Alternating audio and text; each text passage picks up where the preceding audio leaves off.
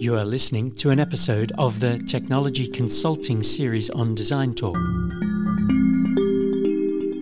Hello, I'm Wen Chao. And I'm Upama. Our guest today is Christina Phillips. Christina is a senior lecturer in business analytics at Liverpool John Moores University and has worked in applied science research, problem solving, and solution development for industry. Thank you for joining us, Christina. Can you start by telling something about yourself? Well, thank you very much for that lovely introduction. So I started my PhD as a mature student, having been invited to apply for a knowledge transfer partnership in a company called Siemens Healthineers in Llanberis. So this was through Bangor University. And I had up to that point studied as a mathematician, but not actually used it, and ended up bringing up my young son whilst working as an artist, a gardener, and a teacher of physics. So really varied kind of background, but mums do what mums have to do.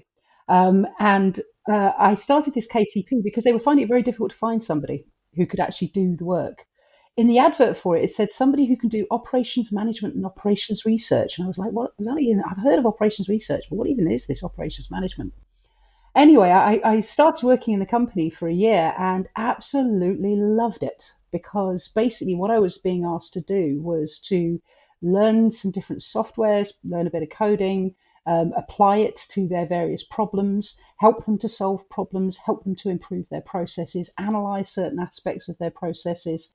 And I got to do so many different things. It was wonderful. They really liked the output from the project and then invited me to do a PhD with them, which was part funded by them and part funded by Bangor University. So that's how I ended up falling into business analytics. That sounds like quite an enriching experience. It was amazing. I like to ask, is data science more about statistics, application development, or organizational change? In my experience, it was about organizational change more than anything. But I think in order to be able to do that, you have to be pretty confident with your statistics. Yeah, because you yourself will have to explain that and communicate that to people who have much less experience of the subject than you do. So that means you really need to know your stuff, because otherwise you can't explain it in simple terms. Where do you see the role of data analysts or scientists fitting in existing organizations? So a lot of organizations have a tendency to stick them with the computer scientists in a separate department. And although that might work with certain types of organizations where you have very large amounts of data, which you want to do certain things with, and people can actually request to have some kind of data analytics done, I think in organizations where you have a high degree of complexity, that doesn't really work, because the data analyst or the data scientist actually needs to be able to communicate with people and find out what their needs are, to actually open up those needs. And at the same time as opening up those needs, address all of these cultural levers that surround the implications of the data science and the actual traction in use. So it's what Microsoft call sticky solutions. Solutions don't get traction if they're not sticky. How do you get a sticky solution? Well, one of the best ways to get a sticky solution is actually to make it with people as much as you can. Now, obviously, there are constraints on that. They don't all understand statistics and everything else. But the more that you can use visualizations to actually talk with data, that helps a lot with actually speaking to people about what they can get. And that then helps them to perhaps alter the way that they see their processes and the way they see themselves doing their process, because now they're going to implicate data science. That then helps to embed it in the organization. So it really depends on the organization. I'm sorry, it's just like it's the typical statistics answer. It depends. Thank you. That was really nice and interesting. Yeah. I'd like to ask what needs to happen to make problem solving possible, or what are your go-to approaches when setting out to solve open-ended problems? So I'm actually co-chair for something called the Problem Structuring Methods Special Interest Group of the Operational Research Society. And that's exactly what soft OR and problem structuring methods do. So sometimes you find, so let me backtrack a bit. One of the biggest areas in which soft OR and problem structuring have been used to really help the implication of harder things is simulation. So there's been quite a lot of work done in participative simulation, and they frequently will use something called soft systems methodology to help them open out the cultural side of the organization. So start to understand people's needs, understand how people see their individual processes, how people see their data, where you can get data from. All of these kinds of things get opened out in the process of doing the soft systems methodology, which then allows them to build up a picture of what this system looks like for simulation, but also to know where the data can come from to build this simulation. So what you get in the end of it is a more robust simulation because people have actually been involved in the process. I've heard of a few instances where this process has been used, this participation, and they haven't actually ended up building a particularly sophisticated simulation model in the end, because actually more came out during the process of trying to build it and participating with people to build it than actually needed to happen in the eventual simulation. So they found the very process of doing it as being the thing that gave them the solution. I did a participative simulation approach, and we actually, during that, we used lots of visual analytics to help people to understand all of the different parameters that would be used in the model so that they could actually participate and say, yeah, that sounds about right. No, I wouldn't use that. That doesn't sound right to me. Oh, I thought the data said that. Oh, I thought the data said that. And we had that whole process. And part of that, I used techniques like clustering, forecasting, distribution analysis, and I used lots of pictures and explanations. And in that way, we were able to build a model which actually truly spoke to people's processes. So I personally would go to problem structuring methods if I wanted a method to use. I've developed something called human-centric analytics, which hopefully I will get published soon, and that will be going under the banner of problem structuring methods. I believe design thinking has got a lot of traction as well. I think that's really got a lot of potential to be used, but we need to think hard about how we're using it within systems of analytics and data science. So, can you talk about the different hats that analytics professionals need to wear? Yeah, I actually was hoping at some point to do a piece of research with a friend from Bangor University. We still haven't been able to move forward on because I said that one of the problems I think analysts has is they have to be a leader without being recognized as a leader. So they have to lead the project. They have to lead the workshops.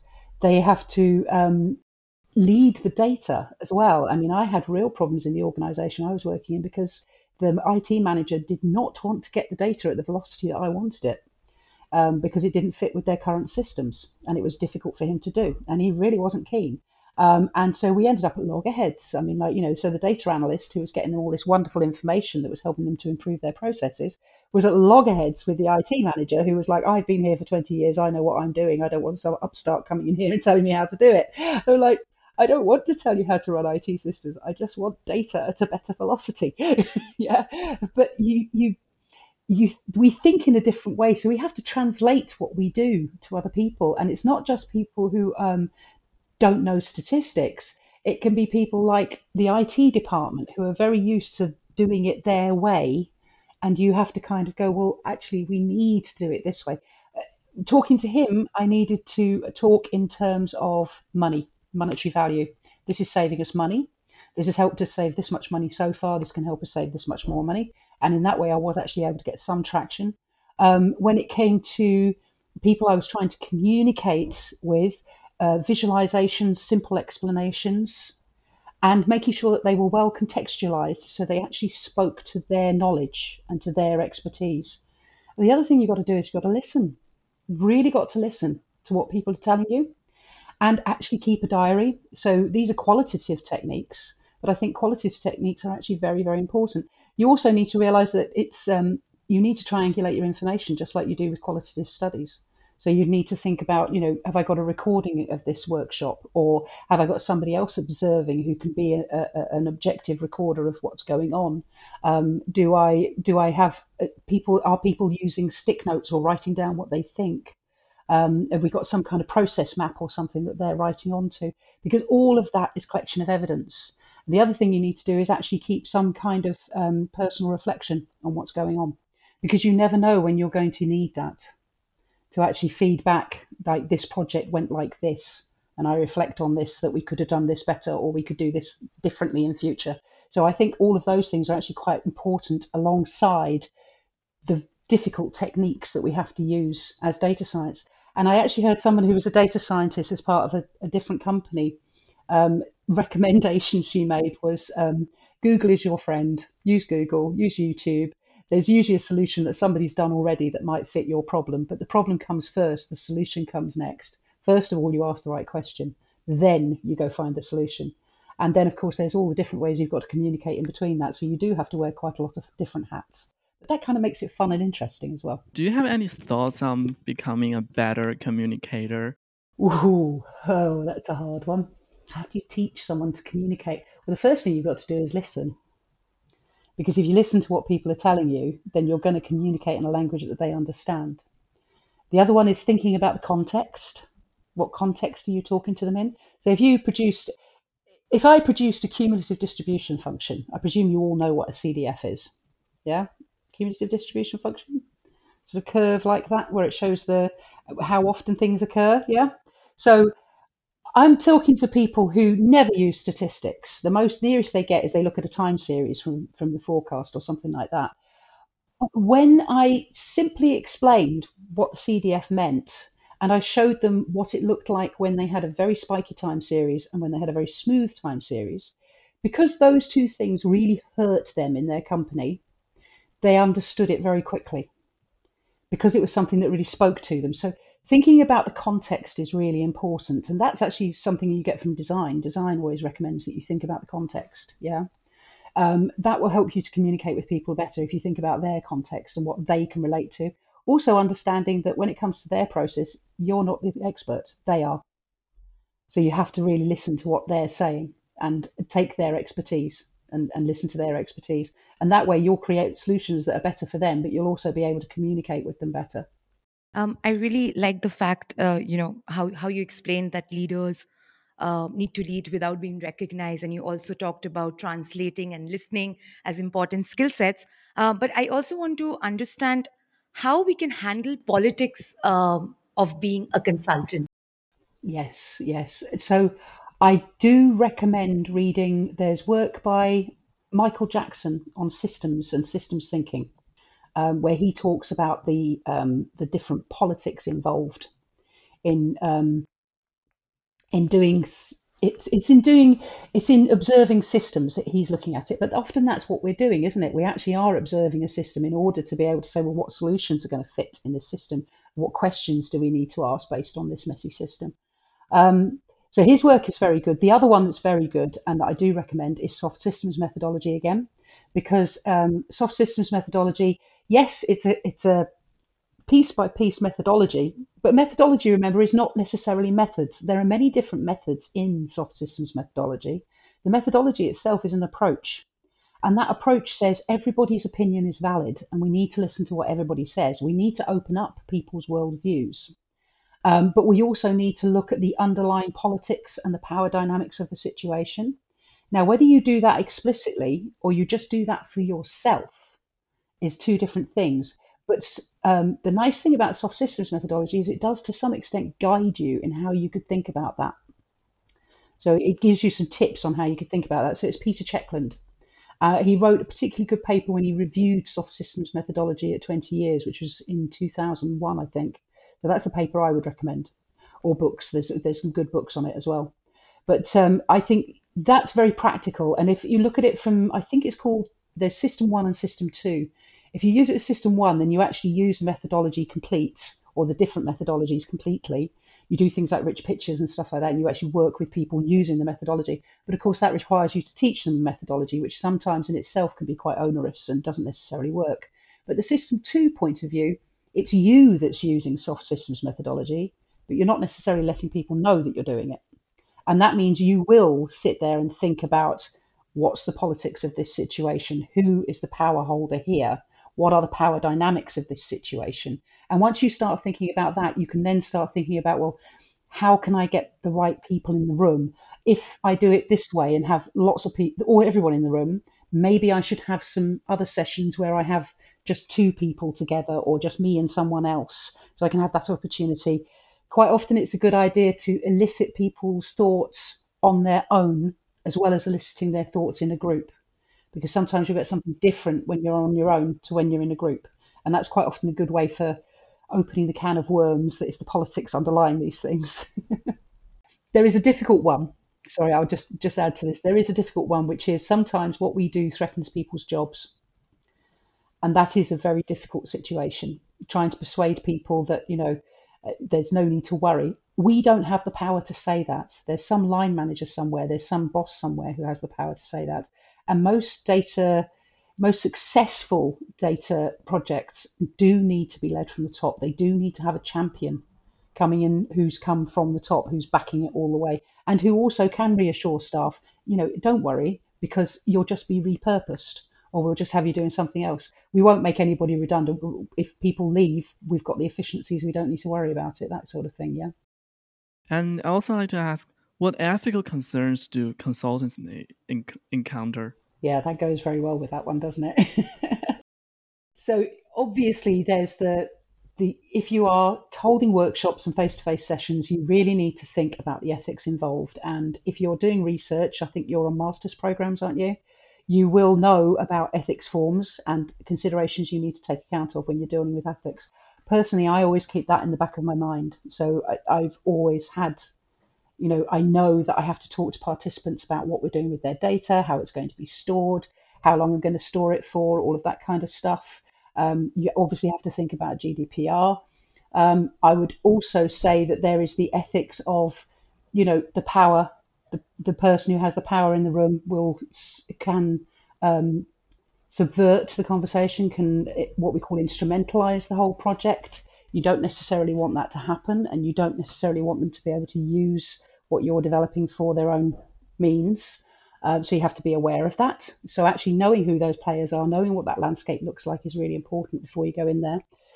Keeping that diary is very important. So if you do end up getting into hot water at any point, because you've got that diary, that's going to back you up, yeah? So that's quite important from your point of view, but also if anything occurs in the future. There's also the ethics of, have you got a diverse representation in that room? Because if you don't have a diverse representation in that room, you may have problems in the future. Your data, when you're getting data, as you know, if you train on data which is biased, you're going to get a biased output. So you should always be aware of where your data came from and whether that data has the diversity you're in, or if that data has an underlying bias in it in the first place. I really like the fact that, how you spoke about addressing the existing biases that might exist in the data and how we can tackle them. So that brings me to the next question. Is failure an option in this field of work? Do you know what? You can't not fail. It's going to happen. It's just going to happen. I hate to say it, but it will. So I frequently would spend days and days and days working on something, getting it just right, and then take it to somebody and they go, yeah, that's nice, but it's not going to do what I need. And it's the most disappointing thing ever when you spent ages working on something and they've no idea how hard it is what you're doing. No idea. So they seem to think it should have taken you 5 minutes because obviously you've done it really well and your end product is beautiful and slick. So they think it took you 5 minutes because it looks like it took 5 minutes. So I found managing expectations was quite important. Actually showing people examples of things that you might be able to make before you kind of did it was one that helped there with simulations, certainly. And being very patient. So when somebody says, no, that's not going to work for me, you just have to go, okay, let's try it again. How would it work for you? What would you like to see that would make it work for you? And then go back to it. I think there is a problem, though, in that some companies do seem to expect their data scientists to not make mistakes and to be perfect and to create amazing things just like that, without necessarily having the leadership from the top or the integration into the organization that they need. And I would be wary of employers like that. Be careful. Right. I just have one more question. You spoke about design thinking in the very beginning. Can you just tell us or elaborate a little where it will be important to go ahead with design thinking? So design thinking is wonderful for giving everybody the opportunity to ideate. And so you're wanting to create solutions so you may not have the first clue about what it is that they think they're going to end up seeing or that they would like to see.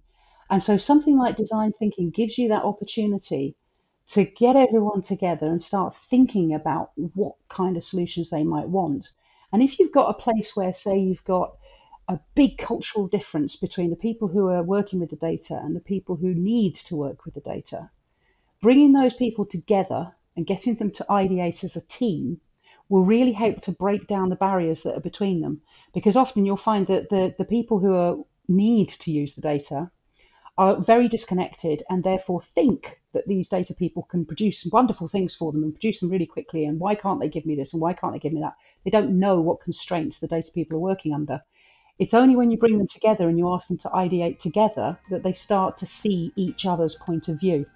And the design thinking can be very, very useful from that point of view. It's also, if you think about it, it's mainly used in industry to actually help to develop products. And in some ways, when you create that analytical artifact, you're almost creating a product, aren't you? So actually bringing everybody together to try to create that product is a good way of doing it. Well, we'll wrap up here. Thank you for sharing your thoughts and experience today. Yeah, thank you so much for your time. Thank you for inviting me. It's been lovely to talk to you. Thank you for listening. The music is Impulse by Ben Prunty from his album Chromatic T-Rex and used with his permission.